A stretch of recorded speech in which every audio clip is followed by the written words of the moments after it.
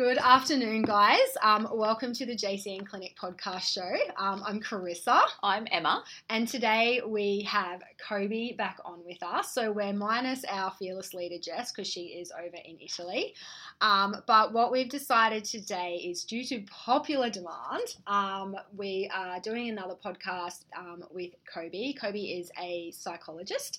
And you guys have probably already heard the podcast that she did with Emma and Jess like 2 months ago, not even, like 6 weeks ago, talking about like mental health and nutrition, all of that. And that podcast was super well received. I think it was probably our longest podcast to date as well, because obviously there was so much to cover.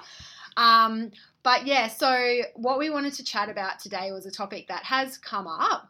And it was more just body image and the negative impacts social media and all of that is really starting to have on, I'd like to say females, but I think females and males. I think we can't really knock boys out of this equation, and just how that is really impacting people from a psychological point of view. So do you want to give everyone, I know that you did it on the last podcast anyway, just a little bit of a rundown on what you do, because I know I already can't remember what the personality disorders I told you as soon as I got speaker, I wouldn't be able to remember the exact specialised area of specialty that you do. So yeah, I'm psychodynamically trained, so that's no wonder I couldn't get it out. See, we're and so my specialisation is in trauma and personality disorder organisation and relational issues. So basically what I do is help people find out in terms of what's going on in their present life, could be related unconsciously to something that's happened in the past. And so sometimes our present behaviours and our present unhealthy behaviours can really link back to wounds of the past that we may not have dealt with, or we may not even be aware are there, and they can affect how our personality is then set up and affect all areas of life. So how we self-care in terms of nutrition, our physical health, our financial health, our mental health. If there are deep wounds there, then how we treat ourselves and treat others can be majorly affected. Yep. So I help people to bring awareness to those parts that may be outside their conscious awareness, to bring them forward, and that way a person has more choice in how they want to lead their life in moving forward. I think even like going on the path of like body image and body awareness and things like that, for like what I don't even think it's a new thing in society. Like I think it's been going on forever. Like social media wasn't around when I was 15, 16, 17, 18, 19 and 20. So we're talking like, 20 years ago. Social media wasn't around then, but body image issues were. Like it's definitely something I know we've spoken about on podcasts before. Like I struggled massively with that area of my life. For a number of reasons, and it's taken me a long time to get to the other side of that. But I think like what we now see as clinicians, so working in the the area of psychology and the area of nutrition, and is predominantly because we're dealing with women, and probably women of a certain age demographic. But I actually don't think it discriminates with age anymore. Like I know I deal with women in their 50s and 60s that still have body image issues and young girls, and I just think like I find it really heartbreaking. Like I think and I think it does come back to a lot of like there's obviously been some collection of traumatic episodes, like, and I don't think everyone kind of thinks of trauma as being some massive traumatic event, but I think if it's something that impacts you on a psychological level that you carry with you, then that's a traumatic event. Even an unconscious level. Unconscious level, like it can just be a comment from someone when you're young, or some sort of whatever it is. So I think the first thing I probably wanted to tackle was like just what you see in terms of like women and men, but what are some of the biggest like sort of standouts by the time people are seeking help that you would say that there's issues with body image, just self-love basically, in terms of accepting the skin that we're in, and what's actually realistic and what is an ideology of what should be healthy and pretty and all of that kind of stuff. So where do we start with that? And you're right, like affects all ages. Like no one is left out. And we've all, like, generally most people have had some kind of trauma, whether it was a teacher who said a particular comment, or it was their first rejection, or whatever it may be. And also, say if a person didn't have, say, a family-based trauma, maybe just by being in this world, because our world is quite unconscious, we wouldn't have the wars that we have going on, or if we lived in a conscious world. So just by that fact that humans are largely unconscious and we live in an unconscious world, that can lead to people to experience trauma. And that affects people's sense of self, which we talked a little bit about last time. Mainly what I see is people coming in with difficulties around their identity and their sense of self. And when someone's internal world is quite full of distress, sometimes turning to what they feel they can control by way of body image, body weight, that can be a way to distract from the inner turmoil within, because that is something that can be controlled, say with restricted eating, and then that can move the person away from whatever the deeper pain is underlying underneath. So I see that a lot, have experienced that myself, being someone who had anorexia when I was in my teens, which led to this career choice. And it was a move away from not being able to sit with very strong feelings of it being a teenager, and that was something I could control. So I do see a lot of that. And the treatment for me in that way was learning about self-love and self-respect, and being able to learn to take goodness and nourishment in. That's goodness, and I think we spoke about this last time, but just being able to take that in, goodness and nourishment in terms of food, but also in terms of even compliments and accepting compliments and things like that, is almost like it's a form of self-care, and it's a form of almost self-respect. It's just really interesting. And then how that influences how we treat, like we've got to be really careful as clinicians as well with how we, if someone comes in and we might in our minds feel like they have that kind of background, we've got to be really careful on how we actually approach their eating as well. And the types of diets that you put them on. And 100%. I think I think too, like obviously there's the more, when we're talking about like body image for girls and self-love and all of that stuff, there's definitely the more extreme realm of it, which would be like, any sort of actual eating. I think there's I sort of say there's eating disorder and disordered eating. Like I think we've got the eating disorder realm, which is very severe. Like we've obviously got bulimia, we've got orthorexia, and we've got anorexia falling into that realm. And I think that it's kind of become a bit of a blurred area, because I think unless you have those really more severe conditions, then everything else has just become normal. I think, like a lot of the things, like some of the things that I talk to a lot of my clients about are it's not even my area, but where I think, if I'm seeing these patterns start to emerge, they might be what I would consider a healthy body weight, but to them they're not. So just and I think you probably have a lot more to add on to this, but I call them body checking is a big one. So, and constantly weighing yourself and constantly stressing over food and just, how you feel, letting those sorts of things dictate how your emotions play out for the day or the week. So there's some big telltale signs for me where I'm kind of okay, we're probably starting to slip into a bit of a scary area here. I would like you to potentially see a psychologist, or do you have a counselor or someone you can work with here? But what else are some really common signs and symptoms? Because I think, everyone's kind of not everyone, but I think it's kind of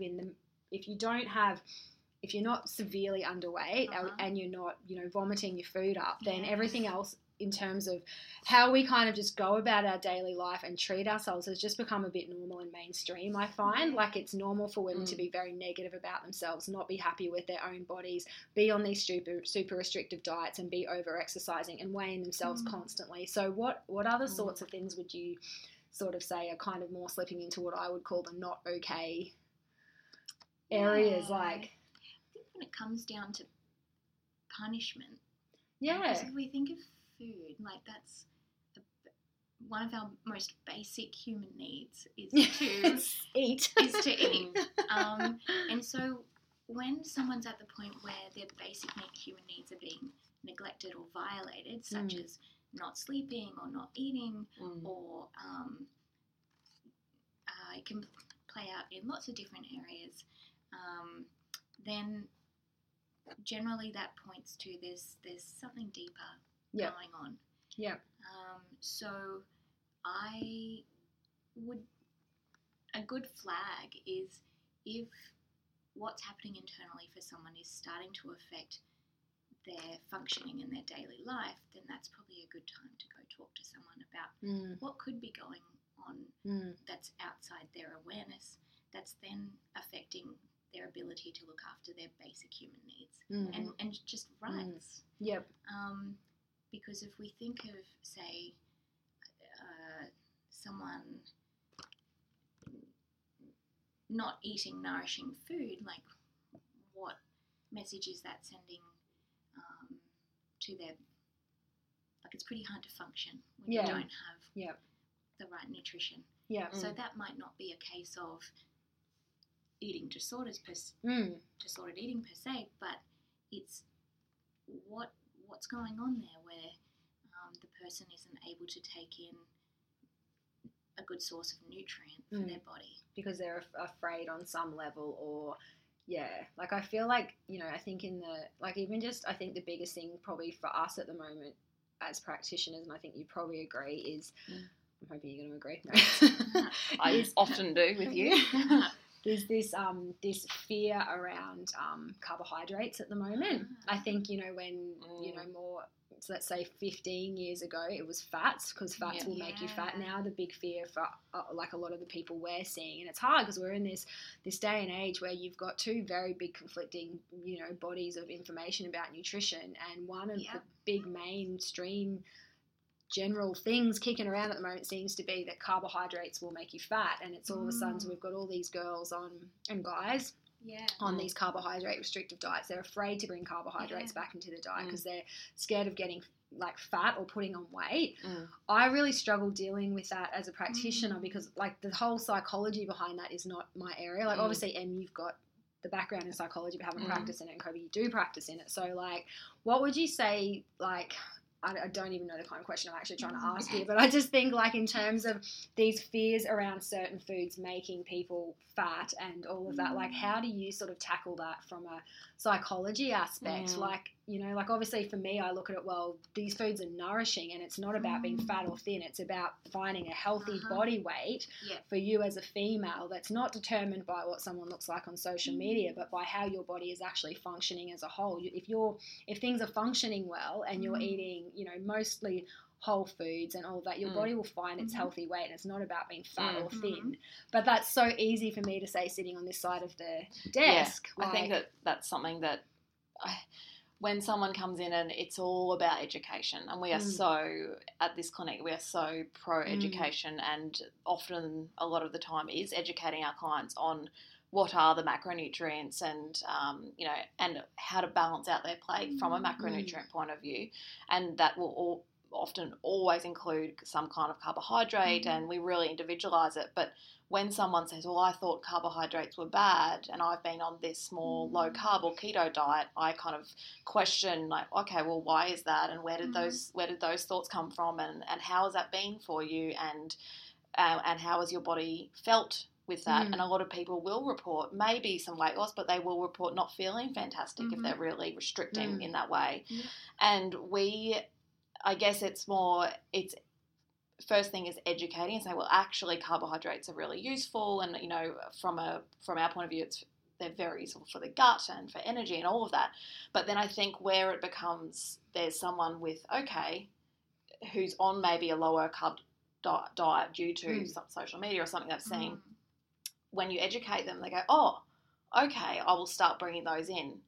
They're people that are like, okay, they're flexible with that, and they can maybe, they're not too far in terms of disordered thinking or eating patterns. Whereas I totally understand that sometimes almost no amount of education from my point of view will actually change that person's behaviour, because there's deeper issues. Yeah. So there's like those two types of people we see. Yeah. There's like, okay, you're eating in this way. Here's some education about that and how it works with your body. Let's change that. Okay, that is changed. You're feeling much better. Let's not focus on calories. Let's not focus on weighing food, and let's kind of go from there. And sometimes, for some people that's okay, but then others, it's like, that will not make a difference. There's no amount of us sitting on the other side of the desk, like with every reason, rationale, and bit of literature as to how beneficial this food may be for them. They're just so scared of it. Like and I think this is where the social media aspect comes into it, because I feel like with the explosion of Instagram and Facebook and all of these, big social media platforms, has also become a lot of, fear mongering around stuff. So if for people listening, I guess, and I think a lot of people listening to our podcast probably have been on this bandwagon themselves or know someone that is. So from your end of it, I feel like Emma and I probably hit walls sometimes with our clients. Like, what would be something, like, how would you kind of look at that from a different perspective? Definitely looking at what their ingrained beliefs are. Systems are, What's their belief system? What have they heard? Also, I'd be wanting to tap into what are the messages that those beliefs are sending to their brain in terms of, you should do this, you must do this, you ought to do this. Yeah. If this happens, what are the fear-based messages that they're receiving? If you eat this, you're going to put on... Because fear makes up so many lies. The inner critic makes up so many lies. So if you have this piece of bread, you're going to balloon... Yeah, you weigh an extra 500 grams tomorrow from a 50-gram piece of bread. Like, it doesn't even make sense. But, I think there's a lot of people out there that, and I've heard it from my clients, they're like, the minute I eat carbs, I put on weight. And I'm like... But there's a difference too for me between, I think there's a really good saying that if you put on weight from eating, if you gain weight from eating a macronutrient balanced diet, 3 meals 3 times a day, then you needed to put on weight. Like there's, there's sort of that sort of thing as well. It's like, I don't know. Don't know where I was going with that. But it's difficult. Like, we're talking about social media today and the pressures of keeping to some unrealistic standard. This is, the point, right? Is what is this unrealistic standard for people? Like, it's just... For men and women. Yeah. We both have different pressures of what constitutes beautiful. And that can then feed into our basic human vulnerabilities of, most people have a level of insecurity, and that we all develop great masks in going through life to self-protect against and have people not see those. And most people, like we spoke about last time, live with an inner critic. So if you already have a vulnerability because you're human and you have emotions, then we naturally come with this highly developed self-critic that picks us apart anyway. Then you add social media to the mix, and you've got such a quick portal to go on and compare yourself, and then that feeds your inner critic to then be beating yourself down. And then that feeds those beliefs of if I eat this or do this, then everything's ruined. Like, the fear-based messages just become so pervasive, as opposed to a balanced approach towards self and eating, which is, if I have a carbohydrate here, or I have a treat here, then that's okay. As my clients at my clinic will know, I have cookies for them every week that are freshly baked from La Vita Bella, and I'm not a nutritionist, so they know that they are full of butter and sugar. I bloody not love vegan, cookies. not I'm coming to gluten. your clinic. Yep. And it's a treat. It's just it's a self-love treat for them to finish their session with. And no, like I don't recommend eating cookies 3 times a day.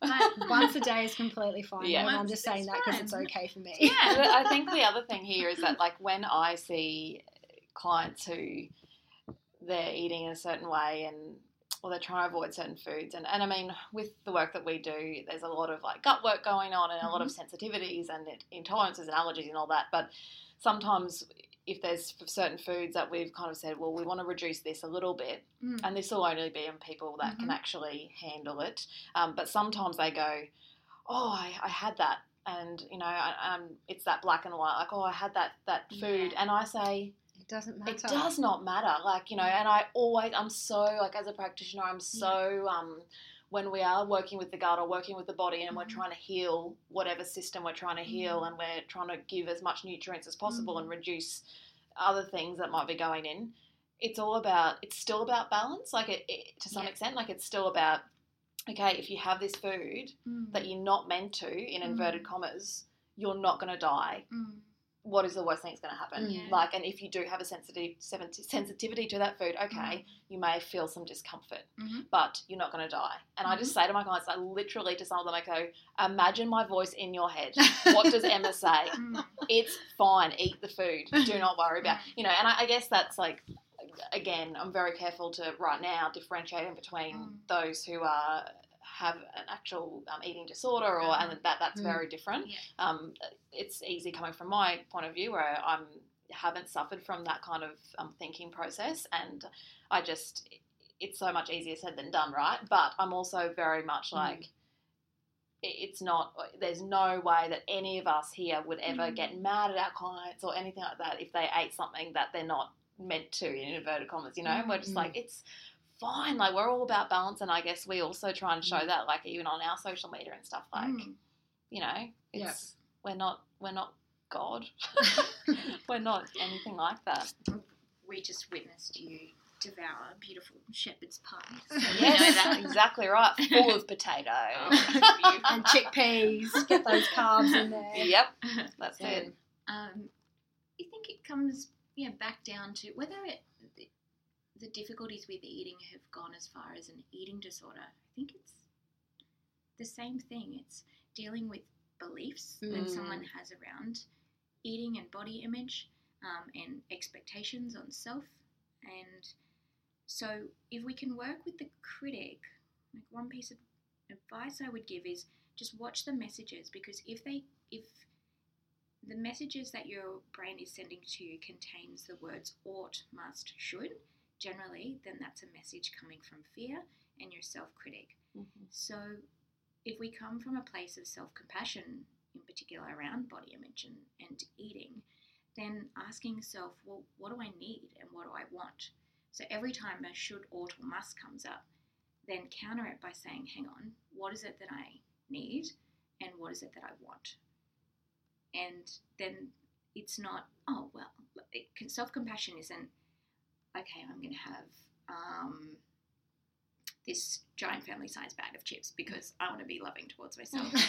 It's still coming from ideally a place of love. So what is it that I need? Oh, I'm really craving protein. That's what I really feel like my body is needing right now. Okay, well then how can I fulfill that need in a healthy way? Or I'm really craving salt. That's my need right now. Yeah, well I can.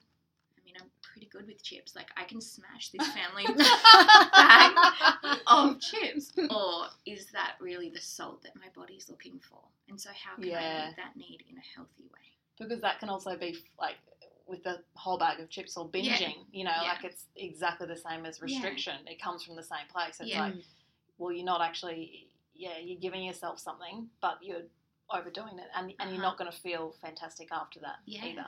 I mean, like, daily at the clinic, Carissa and I, pretty much daily, we say, what do we feel like right now? Oh, we feel like chocolate. Chocolate, yeah. We go down to Noosa Chocolate Factory or Amy Sarpenson and we go get ourselves some chocolate, and we do not care about that. Yeah, I know. And I think, I just think, like, when this is something that I spend a lot of time talking about my clients with, it's hard because I feel like it's hard because we work in a space where to treat the gut sometimes or treat certain conditions, short-term people do need to be on like somewhat restrictive diets, or they need to remove foods. And again, we pick and choose who we do that with. But I do sort of feel like the whole goal of it is to get to a stage where you actually don't really have to, like, I don't think about food. Like, I think about food all the time, but I don't think about what is actually going together to make a meal up for me, because it's not that it's so ingrained into it. I just think when you get to the stage where you're in tune with what your body wants and you're in tune with what your body needs, you will just make the appropriate decisions. And sometimes that is chocolate, and sometimes that is protein, and sometimes that is carbs. But I think, the goal is to kind of get to the stage where it's not about eating to maintain a certain weight or eating to look a certain way. It's eating to nourish a body based on what it needs. And sometimes that is a little bit of shit, but most of the time, if you're in tune with what your body needs and everything's functioning well, you're not going to want to make shit decisions. You'll have treats in inverted commas here and there. I don't even call them treats. I just call them part of a balanced diet. If you want to have a cookie, have a bloody cookie. You want to go down to Amy Sargent's with me, Emma, and get a block of chocolate and smash it with a mocha, let's bloody do it. Can we please do that, Chloe? That we're doing after this. I'm there. They literally know us. They know us by name. Probably hear us coming through H&M with our mugs, really. But I think, for me, I just wish, we were probably in a more world where we could drop a lot of the labels from food as well, and even just the thought processes around certain groups of food, like carbohydrates. All of a sudden, I just think the only thing people think of carbohydrates is fat, and they make them bad, and it's just I just don't know how we get to the space where we get out of that sort of thought process about whole foods. And I don't think anyone needs to be 100% healthy all the time. Like, I know for my clients it's like 80%. Like 80% is my benchmark for everything. Everyone just laughs at me, but it's like, and then you just don't you don't worry about the couple of glasses of champagne and cheese platter that you have on the weekend with your girlfriends, or the couple of beers, or the the mocha. Like, sometimes I feel like we probably overdo it, but hey, we know when to pull it in. So so it's about like how, at least when we're talking about this to our clients, it's like you're making a decision based on, when you're really tuned in, you're making that decision based on what you need, but also how do you feel? How do you think that you'll feel, or how do you know you'll feel based on past experience after you do devour that whole block of chocolate or bag of chips or whatever? When it comes to when you're in a really good space, and this is, I guess, the same, this is where I want all of my clients to end up, no matter what. And in terms of gut work, I always say to them, my 2 goals for you are number 1, to reduce your symptoms and basically, so that you don't have to be fearful of foods anymore. And 2, bring everything back in the diet, and so you can eat everything again. That's the whole goal of this, for you to be no symptoms or very minimal symptoms and be eating a very balanced diet. And it's sometimes it can take a little while, but I think that it's just I wish everyone could get to that place. What would be some of, for anyone listening, what, I know we sort of covered some of them before, but I think, what would be some, if you could just give some people some, big sort of red flags that it's really starting to, not, that maybe they really, in terms of food or even just, body image stuff or anything, what would be some sort of red flag things for you that you would just be okay, this kind of behavior or this kind of way you're treating yourself or feeling about yourself is what I would say, time to come and have a chat with a psychologist. This is beyond what a nutritionist can do for you. This is beyond what a dietitian can do for you. This is beyond what your GP can do for you. This is some deep-seated shit that you need to come in and have a chat with someone about and work out, because obviously, you can have people till the cows come home say, you need to eat this way, just feel good about yourself. But for a lot of people, there are these things that happen, 20 years ago in their past, 30 years, for some women 40 or 50 years ago in their past, and they're carrying that with you now. So what would be some of the things for you that you'd be okay, this is where I would come in and actually want to work with you, or send you to someone to work with you? Well, truly our body keeps a score. So emotionally everything that has happened to us is residing somewhere in our body. And I love that. yeah, so it's really true. Like there is a mind and body connection,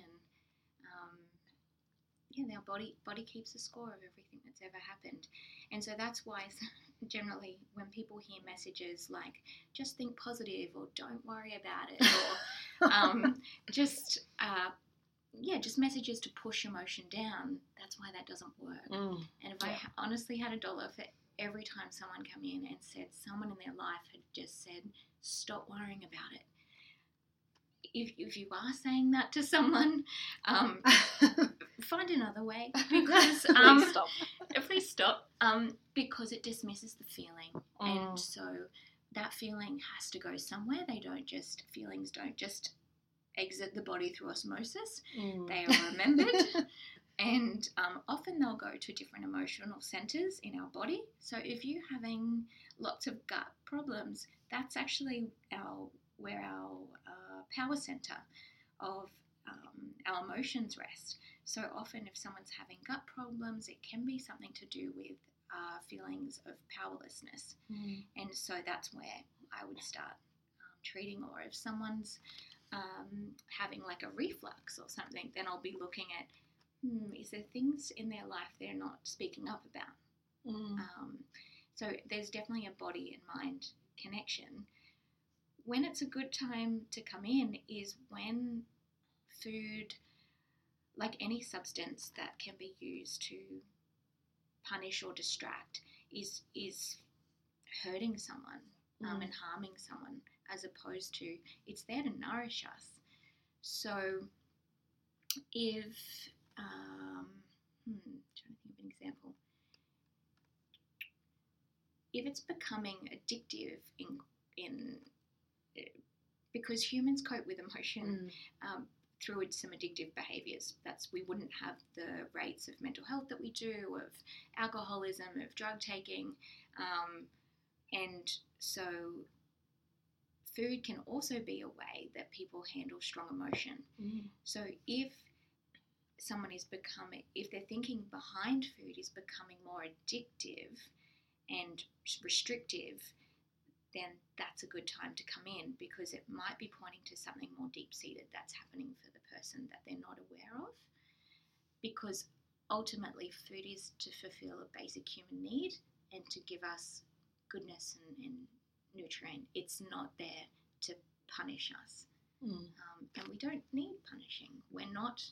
No one is good and bad. We're all just humans trying to do the best we can with what we know. And most people haven't been taught the skill set of how to manage their emotions, so they turn to whatever works. And often food can be something. It's an easy one. It's a lot more less in your face. I think like, some of the biggest, like obviously like you mentioned, there's drugs and alcoholism, but like that's, for a lot of people very classically just demonized straight away, whereas food, I think there's just so many grey zones with food now in terms of, what is actually healthy and what is actually starting to slip into an unhealthy, control area or coping mechanism. Or I think even like in terms of what I would see or we would see, even things like weighing yourself regularly every day, or multiple times a day. I think if you weigh yourself every day or a couple of times a day, that to me is, I know back when I had a lot of my body image stuff, like, that was something I would do religiously every morning, same time I would get up and weigh myself. And if I had even changed within like half a kilo, and obviously knowing what I know now, I know how fucking ridiculous that is, but it's true. But a lot of people don't. I've still got clients now who weigh themselves every day or once a week, and it's just like, if and I've said this a lot of times, like I just feel like women should not have scales, but I think like if you are starting to slip into that psychological pattern of weighing yourself and then that dictating how you eat for the rest of the day and also how you feel about yourself for the rest of the day, then that's to me is a big warning sign. Red flag. Yeah, I say to my clients, like, I just get my street scales out. Yeah, same. But if you put 500 grams or a kilo on or whatever, That could just be a big shit. That's what I say. I'm like, it could just be a massive turd. Like, you just haven't gotten rid of it yet. Like, literally, it matters. Like, it matters. Like, and for women especially, like, it matters like the time of the cycle. Yeah, water retention. Water retention. I've all literally of had that. my anti-water retention today after, like, you know, after you get rid of your period starts and then that day or so. All girls will know about this. Like, you have that day where all of a sudden you pee about 100 times a day because your body's like, okay, I'm just going to let go of that fluid. I reckon I probably pissed out 2 kilos today. But if you had weighed yourself this morning, you would have been all down about it because... Yeah, well, interestingly, actually, I had to, for Zaylee, when I was taking her to the vet the other day, I didn't realise they had scales in the vet, so I needed to know how much they weigh. They said, you know, when I booked her in to get D-sex, they said, do you know how much your dog weighs? And I'm like, oh, God, I don't know. I think 10 kilos. My partner said 20. So she's like a small bag of concrete, but that's a big variation. So I thought what I'll do is I'll go and get a set of scales from Kmart so I can just stand on them, weigh me, chuck her in my arms, and I know how much she weighs. So when I was in Kmart, I was like, oh, this will be interesting. So they had like, and I think I've told a couple of my clients about this, I wish I had my phone with me because I think this is just the perfect example of how shit scales are and how much it can really vary. But so I got the Kmart scales down and they had 3 different types of digital ones. Some of the old ones that you just stand on and the number comes up. So I think 2 different sets. I think they were just different colours or whatever. So all up, I think there was 5 or 6 sets of scales. I pulled them all down because I'm like, this will be interesting because I just want to see like what it looks like on different sets of scales. And I shit you not, I weighed for anywhere from 64 to 71 kilos. Depending on what scale I stood on. Wow. So just in terms of, like, I know that obviously if you're weighing yourself on the same scale every day, like, that's a little bit different. But I just think, you know, like, how, for someone who's still dealing with that whole psychological aspect in terms of weight and just thought, had been exercising, doing really well, like, eating really well and feeling really good about themselves and probably thinking, ballpark, I weigh around, you know, 65 kilos. And then they go and jump on a set of scales in bloody Kmart and it tells them they weigh 69. Like, there goes, you know, 3 months. I know because I've got clients that do this. Like, they'll be doing so well and just exercising, eating 3 balanced meals a day, snacking when they want to, you know, having a treat in inverted commas here and there when they want to, and they're feeling so freaking good about themselves and they jump on the scales and it's just this downward spiral so quickly. And I just thought to myself when I jumped on all of those scales, I'm like, this is just such a simple mind fuck for females. It is. Like, throw your scales out and go by how you feel, I think is a big one. So the scale thing is one red flag. You know, we've had that rant. And sometimes it looks like it's about the scale. And it looks like it's about the number. But psychologically often it's not about the scale and it's not about the number. That's just, so if someone is utilising food to cope with deeper psychological issues, then like being focused on the number is a way to distract oneself from what the deeper emotional need is. You know, I know myself going through an eating disorder, I had a number that I was so fixated on staying at because I could control that.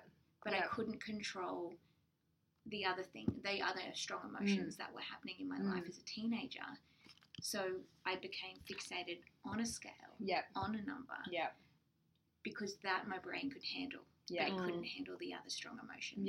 That as an adult, in doing the work, I've been able to process. So now I can have a good relationship with my body and food. Yeah, I think I was exactly the same. Like I had a number on the scale, and if I went over that number, like if I was under that number, I was the happiest girl in the world. But if and then I had a reference range as well, like I was like anywhere within 2 kilos of that. But if I hit that upper number, like, and I think back it would have been like, what would it have been, like probably around 56 kilos or something like that. And like that's probably 10 or 11. Like look at if I was 10 kilos lighter than what I am now, like that's insane.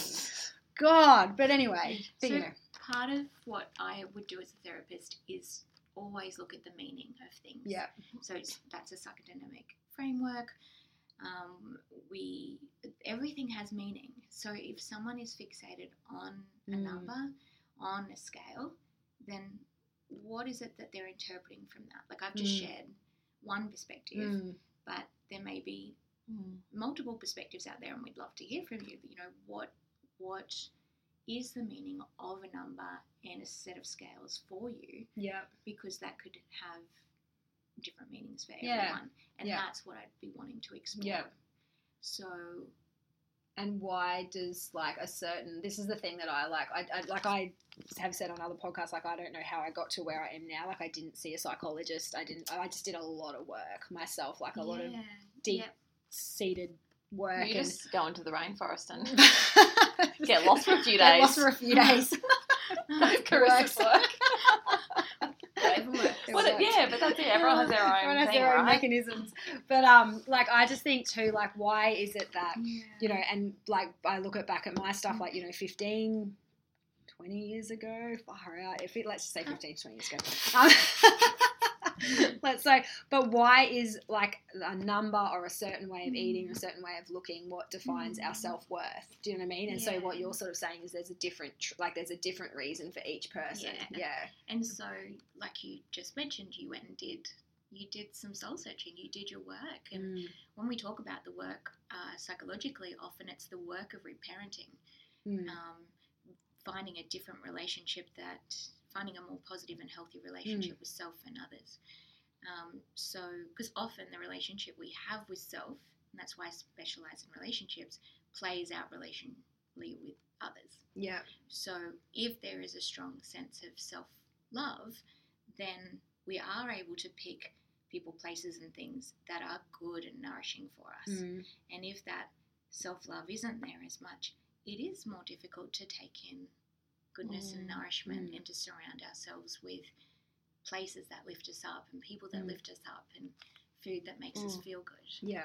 What's your, I guess, take on or experience on literally when you said reparenting, like, parents or I'm going to go mainly more mothers with their daughters and I feel like this is a big area. Yeah, but and the way that they actually talk to themselves, talk about food and diet and all of that, and then how that just literally reflects onto the child who might be young and just a sponge. For example, I remember my mum, like, I'm going to put it out there, mum, she loved it. She used to say, I'm watching my figure all the time. And, like, bless her, like, I think that's what her mum used to say. And I used to be like, what does that mean? Like, what, or like, or she would just refuse foods or whatever.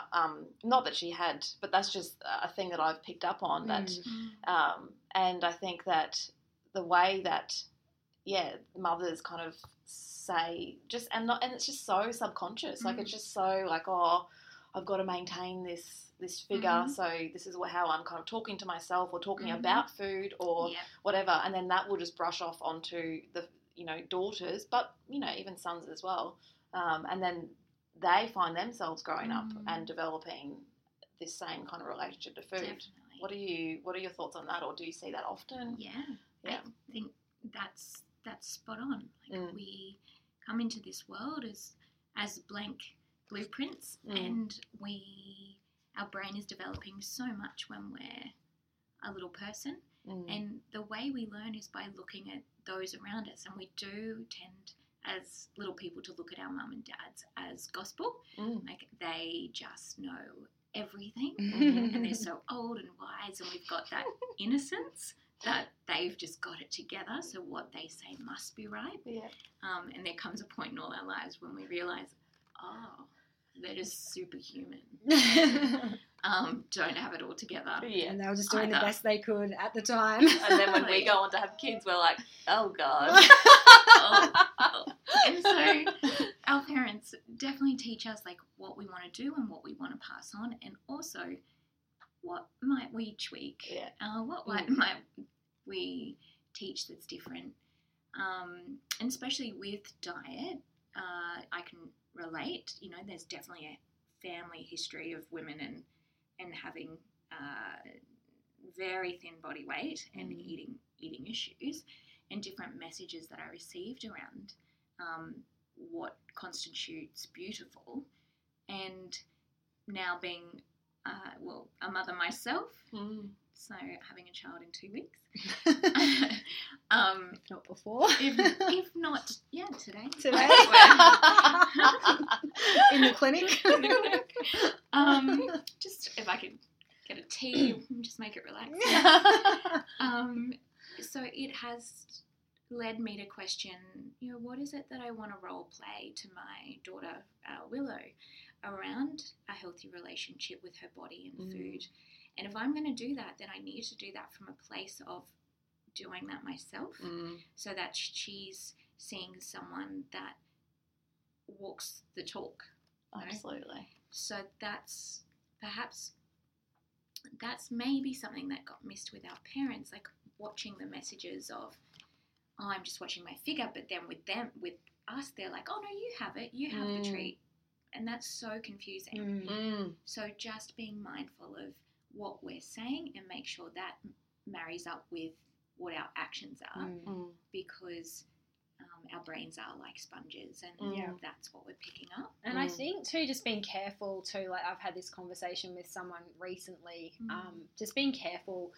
I know when, like, no one's ever going to get it 100% right with kids. Like, I know parents just do 100% the best they can, 100%. But I think just being careful. I think maybe dads a bit more too as well, being careful what they say to daughters. Like, like I think boys are a bit more blasé about the comments. Like, I think that they can make just in terms of girls with their weight and just little comments about, and I think some of that gets really ingrained in girls, young girls and young guys' heads. But I just think, like, if you do have a daughter or a son that's, maybe carrying a little bit more weight, instead of making them feel bad about food, educate them what is good food and right decisions. Like, I think they can be like, we're at a family or the wider family barbecue recently, and one of the kids went to grab something and someone said, stop eating, you just got to stop eating so much, you're putting on too much weight. And this was to a young girl, and I seriously shrunk down in my chair. Like, I was just like,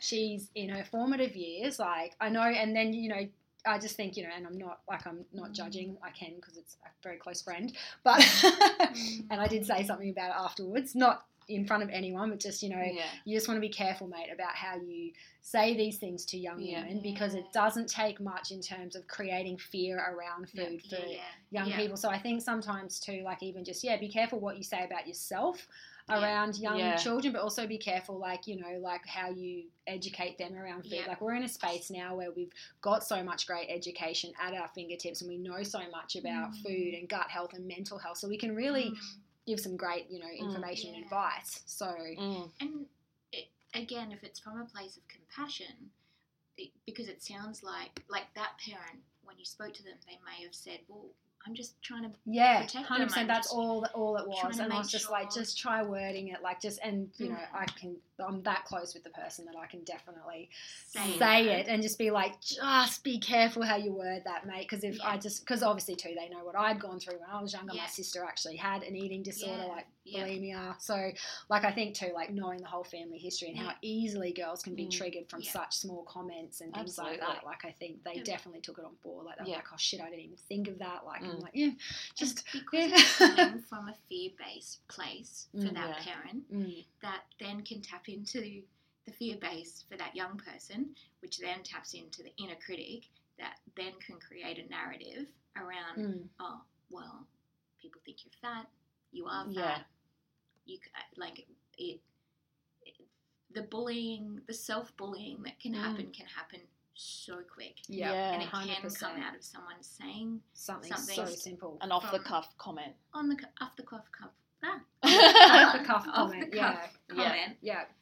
from a place in their mind that perhaps was loving, but because it came from fear, that then planted a seed with that young person, and the brain can quickly, because the brain is a problem-solving machine, so if it hears something like that, it can go straight to a belief of, oh, they're saying this about you, or you are this.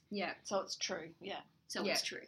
And because it's coming from our brain, we think of these messages and beliefs as fact. No, like, it's a belief that's come in the brain, it's a thought that we've had, and that doesn't necessarily mean it's true.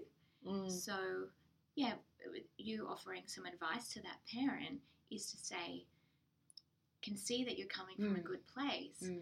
It's just tweaking how you say it so they can hear, because people will be able to hear messages from a compassionate, loving place more so than a fear-based place. Yeah, and I think the reason it came more from me to actually, like, I never pull people up on parenting at all. It's not my place. I do not have children. Yeah. I do know this person well enough that I can say something, but I think for me it was just more because I know from my own perspective, like, for me and my sister, like, we've both talked about our, body image issues, our history with food, all of the crap that we went through when we were teenagers and into our early 20s, and both of us didn't even talk about it probably until about 5 years ago, but both of us were single off the cuff comments like that just get stuck into your mind, and just then all of a sudden it just starts retraining how you think about yourself. And so I just think, like, for me it was actually coming from a place of, oh shit, like that would be enough to set me off, and I know what I went through, like you would hate to see another little human go through that if you can potentially help it. Like, I think we're up against a lot these days with social media and school and bullying and what is an ideal body image versus what is a real body. So, and definitely, like, I know we've been talking a bit about parents, but these messages not always coming from parents. Like, it could have been a teacher, it could have been a friend. My background was a dancer, and I started modelling at 17, so they're both tough industries, definitely, where you are judged heavily on your outward appearance, not your inner essence of who you are. And so there were some things that were said that then became stuck in a young person, in my mind as a young person, and then I did create a bit of a narrative of that, of it playing into beliefs around being good enough. So, and I see that play out in social media so much.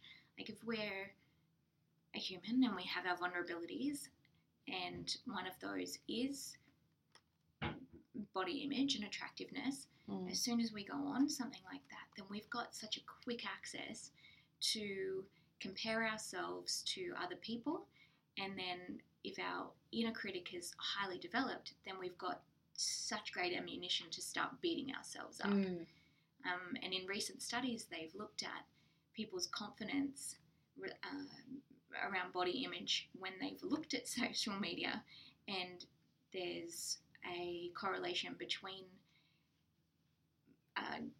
self-esteem and going onto social media, and declines in thoughts and feelings around body image. But the thing with social media is that, and when you kind of look back at even when we were all like teenagers, when social media was not around yet in the way that it is today, it was, so old. So old. But it's, I still don't feel a day over 21. But for us, like, every era has their own thing. So for us, it was magazines. And it was like the glossy pages and all the Dolly and the airbrushed models on magazines. And okay, yes, we could look at a magazine whenever we wanted, but I feel like social media is like, we are so in your face and so like addictive as well. Like, it's so addictive to just get on, and even subconsciously just get on and start scrolling. And before you know it, you just have seen 20 photos of beautiful women that have probably all had these photos touched up, and then you go, oh God, I don't look like that. And then from that, it's like, if you do that first thing in the morning, it's like, oh, same thing as weighing yourself. It's like, boom, straight away your day's just like ruined almost, you know, and your thought process for that whole day goes downhill. I think so. Like, I think one of the biggest things I try and get a lot of my clients to do is just unfollow those accounts. Like, definitely. I think it's a big, like, I know it's a lot, it's hard, but even in the fitness industry, like, follow accounts that are promoting something that is realistic and achievable. And follow, like, even from like just a girl's actually showing real bodies point of view, like follow women that are not filtering their fucking photos and giving themselves perfect abs and cellulite free asses, and because it's just like it's just creating this whole, and especially for younger girls, I think now like we're all quite aware that all girls have cellulite. All of us have got jiggly bits, and that's just normal. But I think Yeah. at the moment, like, because there's all the body filtering apps and We've been conditioned to think we've been that conditioned cellulite to think is not normal. cellulite is not normal. Oh my God. And, you know, I was it's actually just, listening to a podcast this morning on Mamma Mia with Amy Shepherd. I was literally going to say, like, yeah. I don't know if we're going to name drop, but I think some of the best people that I think are doing some really amazing stuff on social media at the moment is Amy Shepherd. She works, is it Georgie Thomas? Thomas. I think that's her name. That you'll see them a lot on social media together anyway. The body image movement. Yep. Like, these women are doing some really great things, and they're really, like, they've got serious balls because they are just getting up there with no filters on their bodies, using their platform, using their amazing social media platform to just show women what real bodies look like without all the, you know, the filters and the what do you call them, like the things. Well, the thing, fitness toning things. In this podcast, I was listening this morning actually, and Amy Shepherd said, like, she's 28 years old, and she was like, I was one day putting on a photo and I wanted to put this photo up, and it was just, you know, a really happy photo. I was in a happy place at that time and I was in a bikini and I was looking back at my boyfriend. I really loved what was going on at that time in the photo. I wanted to put it up, but she said she spent 30 minutes trying to Facetune it, which is Facetune's an app, for those that don't know. That's kind of like an airbrush filtering type app. And she said she spent 30 minutes and then she's like, hang on, what am I doing here? Why am I've got all of these young girls following me. Why am I trying to portray something that's like not actually me? So she just kind of said she just thought, stuff it. I'm just going to put it up. Like, it's a big move, but whatever. Just going to put it up. And then she's like, here's your bit of jiggle for a Tuesday or whatever it was. And, you know, she's got some cellulite. She's got a normal, real womanly body. And she said that's the most engagement any of her photos have ever gotten. And she realised that there was this need and this, like, starvation of, like, real people. This need for more people to go, hang on, this is normal. And it's totally normal. And then she was talking about a film clip and, you know, her song Kiss My Fat Ass. But, yeah, and I just thought, that's so true. Like, we need to, as a society, we need to more normalise, like, this is a normal body, not this crazy airbrushed fake. Yeah. And I think too, like, even just readjusting, like, what our ideals of beauty are. Like, I think, like, there are going to be some women who naturally, aesthetically, are, you know, leaner, fitter, more toned, more easily. Like, I just think, you know, I don't necessarily think that's more beautiful, to be honest. Like, I think where it's more, I think a lot of society probably thinks that is beautiful. Like, there seems to be a lot of, you know, the same sort of lips, the same sort of eyebrows, the same sort of hair, the same sort of bodies, starting to all look a bit shit. Everyone looks the same. But it's kind of like starting to really, I think we need to just pull away a bit from even what the ideal of what beautiful is and realize that beautiful comes in so many different shapes and forms. And, you know, like, I know it's that whole cliche of, oh, real beauty comes from within. But if you truly do get to that place, and I hope most of you do, that you become very acceptive of your body and learn to love it and just be happy that the skin you're in, then the beauty comes out from that anyway. Oh no, I thought it died. Oh, okay, we're literally crashing down to my battery dying. So anyway, and because there is such a push towards perfection, whatever that is meant to mean. Like, what the hell? And it's getting in the way because it's causing people to then question their identity and who they are and slam themselves for not reaching perfection. But no one knows what that is. And once you, but, like, the thing is, like, once you get there to perfection, so say you do. In inverted commas. Yeah, in inverted, so there's a lot of inverted commas that today. you guys can't see. But, like, say, for example, like, that weight, like, once you lose that 5 or 10 kilos, once you get the Botox and have the wrinkle-free face and you, you know, you get blah, blah, blah, the list goes on, the things that we do to ourselves in this quest to reach perfection and beauty. But once you get there, how many times are you actually genuinely happy? It's almost, it's like we're okay, I've lost this weight and I feel I'm at this magic number, but I'm not happy. Like, the happiness comes from within and it comes with acceptance, not getting that aesthetic look that you're after, because you'll get there and go, oh, hang on, and if there's still things deeper that you need to work on that's creating this unhappiness in the first place, you'll realise that, oh, actually I'm not that happy, I'm actually more unhappy because now I've got to this level of my body, but I'm continuing to restrict, and it's actually impacting my quality of life, and I can't go out and eat whatever and blah blah blah. Like the list goes on. Yeah, but I just think too, half the reason I think for me, like obviously I wanted to do a lot of the work, and like still like I don't think it's something you spend a lot of time working on yourself, and then the more you age, the more you find you're still working on yourself in terms of the psychological aspects of things and all of that.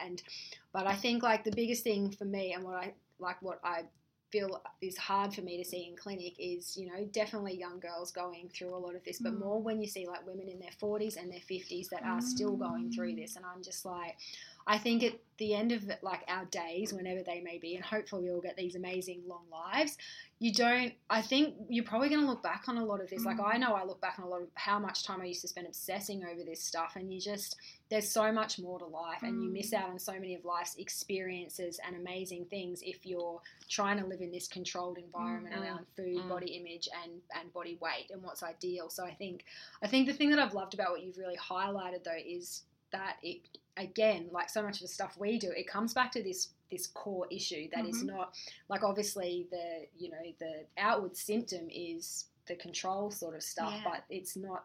There's something deeper going on. So again, it's getting back to those core issues. So yeah, it's kind of cool because we all have basic needs as humans and longings. Like we have a need to be loved and loved.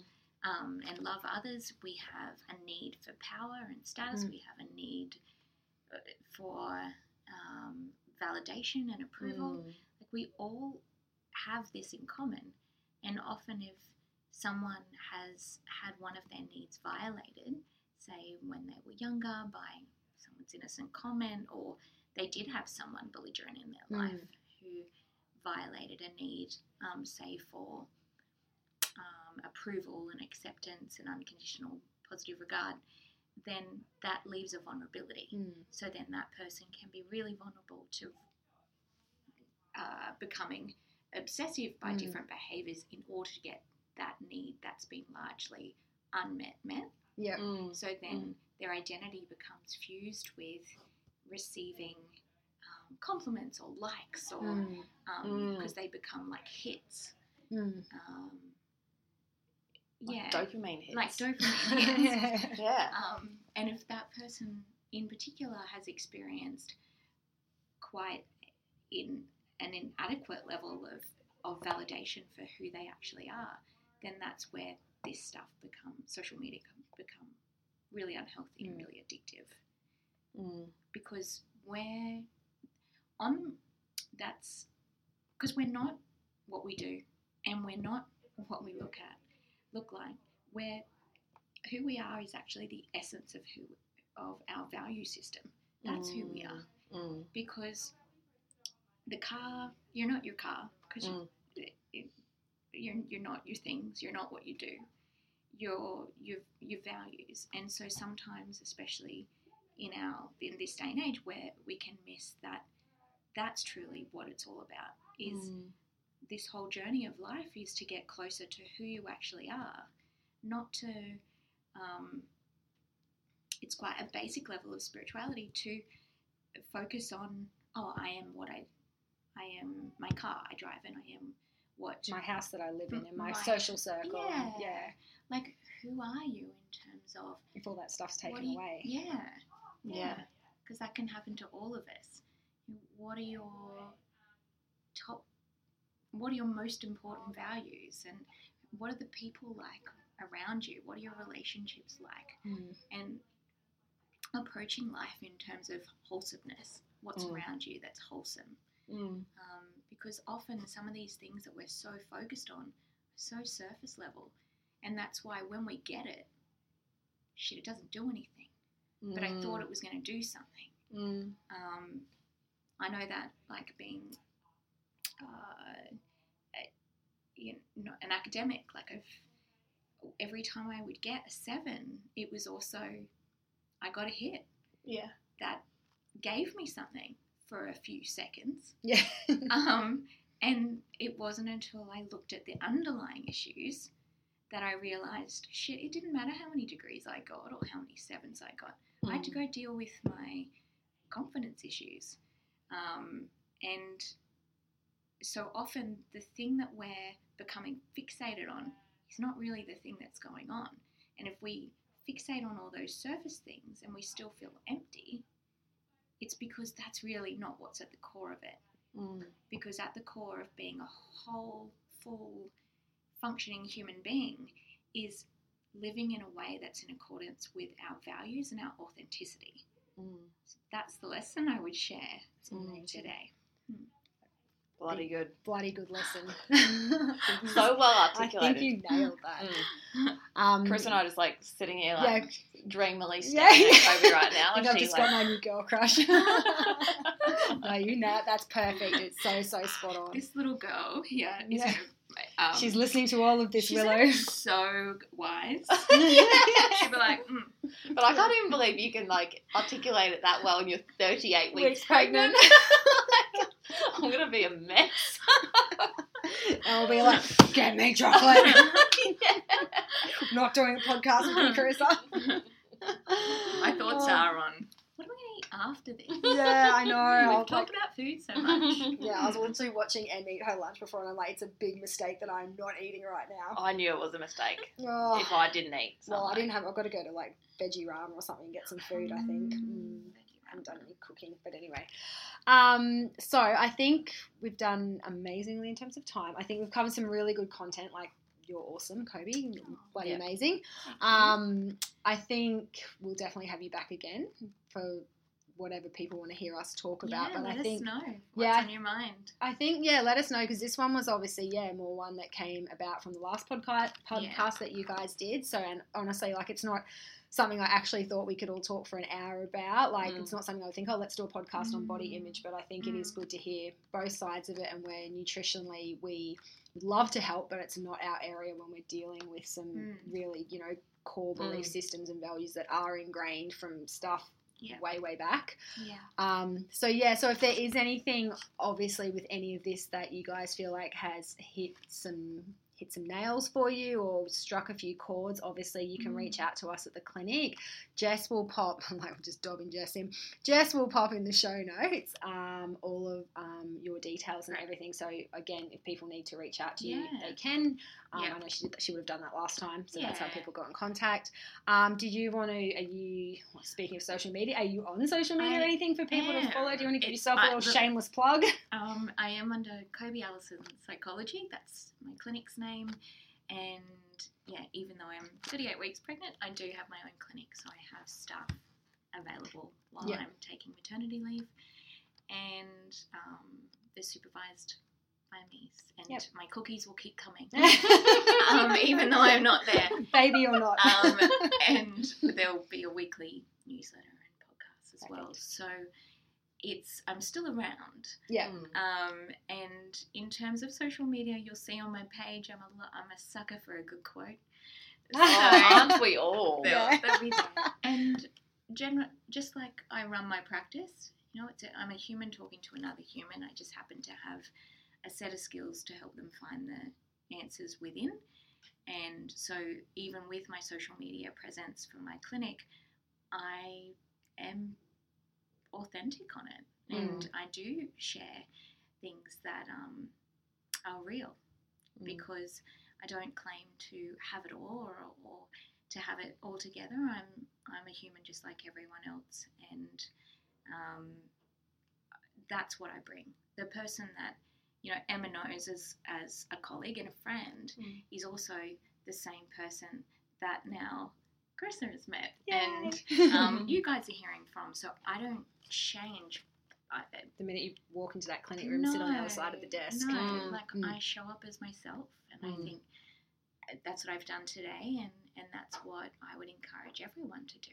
To every day, rather than putting on the masks of perfection or hiding your humanness, just to show up as who you are. Which is imperfectly fine. Yeah. And the right imperfectly people perfect. Imperfectly will perfect. love you just the way you are. Yeah. And the ones that aren't for you aren't for you. Aren't for you. Not everyone will be for everyone. I think that's that's something. It's a big one. Yeah. All right. Well, we might wrap it up. Yeah. Thanks for having me, guys. Thank you so much. I feel like this is awesome. I think Namaste. Namaste. Cool. So obviously, I'll do Jess's usual spiel at the end here if I can remember. Here we it go. all. If you like our podcast, like it. If you Give us the dopamine. give us a dopamine rush and click yes. Obviously, subscribe in iTunes, SoundCloud, any of your other podcast apps. Give us a 5-star rating if you think we're amazing. If you don't give us anything less. Take a screenshot and share it on social media. I'm an avid sharer of all podcasts that I love to listen to. So I think, like if you do like us, or even just, like try and, I think this is going to be a really powerful podcast for a lot of women to listen to. So I think if you share any of the 50-something podcasts that we've done, share this one with someone who needs to hear it. I think, there's a lot of women out there who really could benefit from this information and benefit from starting some sort of journey with learning to fall in love with themselves rather than not. So, or even doing if this leads to you doing a bit of a social media cull of any content that's not feeding you on a good level, then that's amazing if that's what's come out of it, that you unfollow some things that just aren't helpful and you start following things that do fill you up. I agree. Yep. Beautiful. Cool. Thanks, guys. Thanks so much. That's okay. Cool. Welcome. All right. You go have a baby. I know. We did it. All right. Thanks, All right. guys. Bye. Bye.